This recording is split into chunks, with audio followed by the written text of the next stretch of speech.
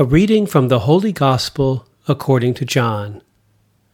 Jesus said to his disciples, "When the Advocate comes, whom I will send you from the Father, the Spirit of truth that proceeds from the Father, he will testify to me. And you also testify, because you have been with me from the beginning. I have much more to tell you, but you cannot bear it now. But when he comes, the Spirit of truth, he will guide you to all truth.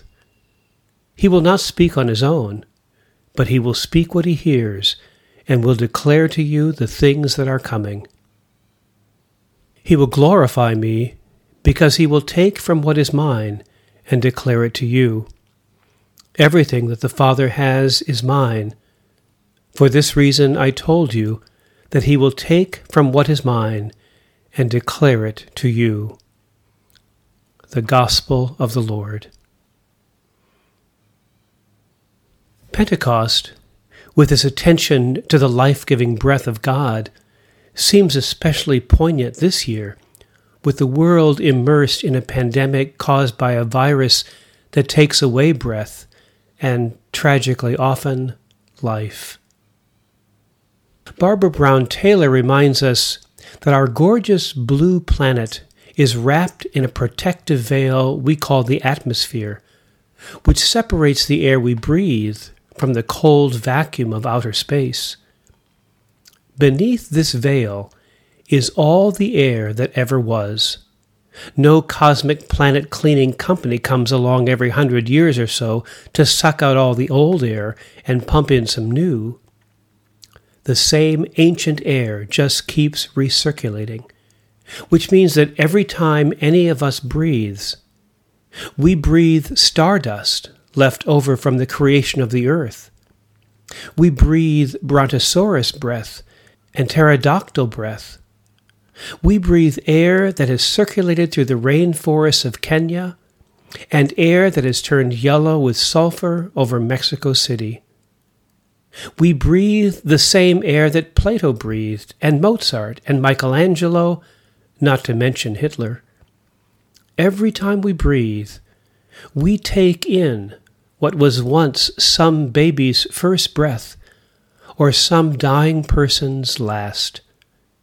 We take it in, we use it to live, and when we breathe out, it carries some of us with it into the next person, or tree, or blue-tailed skink who uses it to live. Rachel Held Evans looks back to the moment of God's creating.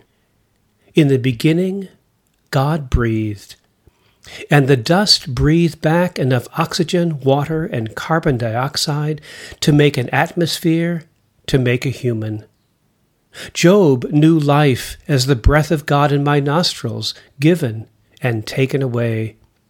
With breath, the Creator kindled the stars, parted a sea, woke a valley of dry bones, inspired a sacred text.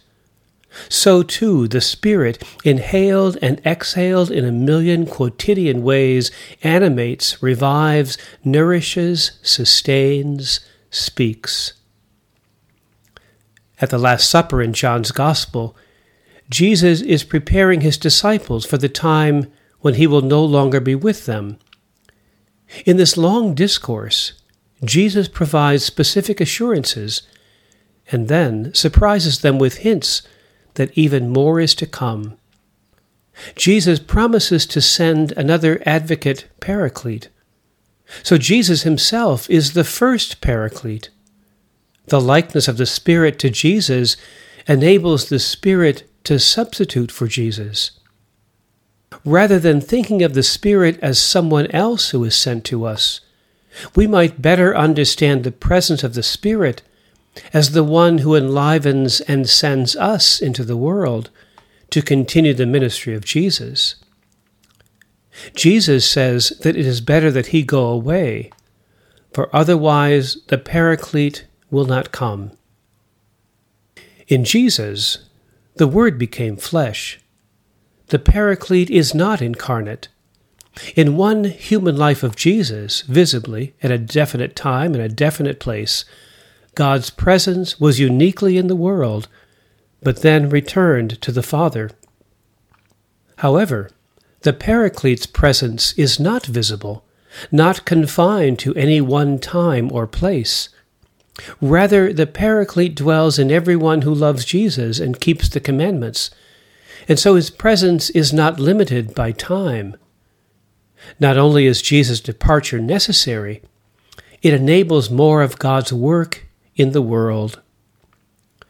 The spectacle of Pentecost is not that something from outside the world penetrated human experience, but that through the Spirit we begin to see ourselves and all others in a new light.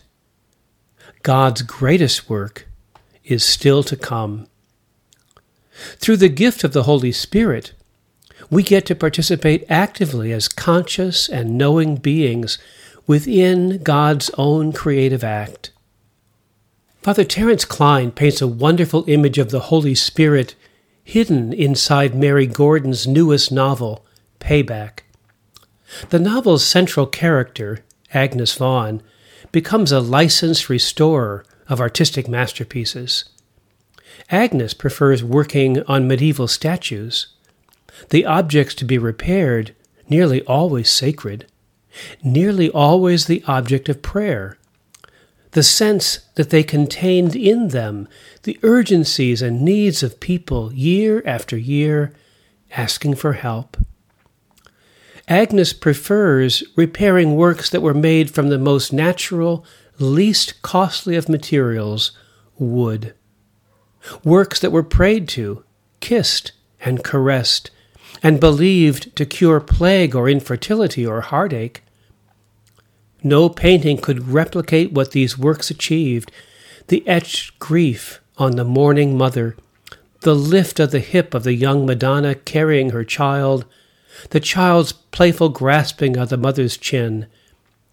These sculptures, she felt, were unparalleled in what they said about life's fragility, and in the face of it, an unquenchable vitality. But missing hands or gaps or abrasions, her sculptures could absorb them and still present the viewer the possibility of elation that came from great works of art, humbly conceived. And how she revered the artist who did not feel the need to leave their names, who worked with assiduousness on the unseen backs of pieces that would be attached to a wall or placed so high that no eye could see the perfection of detail. An antique wooden statue, carved to express the longings of the human heart, is an exceptionally good trace of the Holy Spirit, because when we are truly elated or dejected, our humanity opens itself to that which is more than the human. It opens to God. Whatever else might be said about them, our joy and pain reveal that we are created, that we rest in something larger than ourselves. Michelangelo is believed to have said that when he carved, he simply took away everything that did not look like the finished masterpiece he had envisioned. That is how the Holy Spirit carves us. We are the work of art. We are what emerges from the action of the Spirit. To see the human heart is to see its creator. We see the Spirit at work on the masterpiece we call the human. Look to the edges of your own humanity. You will be unable to picture the Holy Spirit, but you will nonetheless know who this anonymous, humble artist truly is.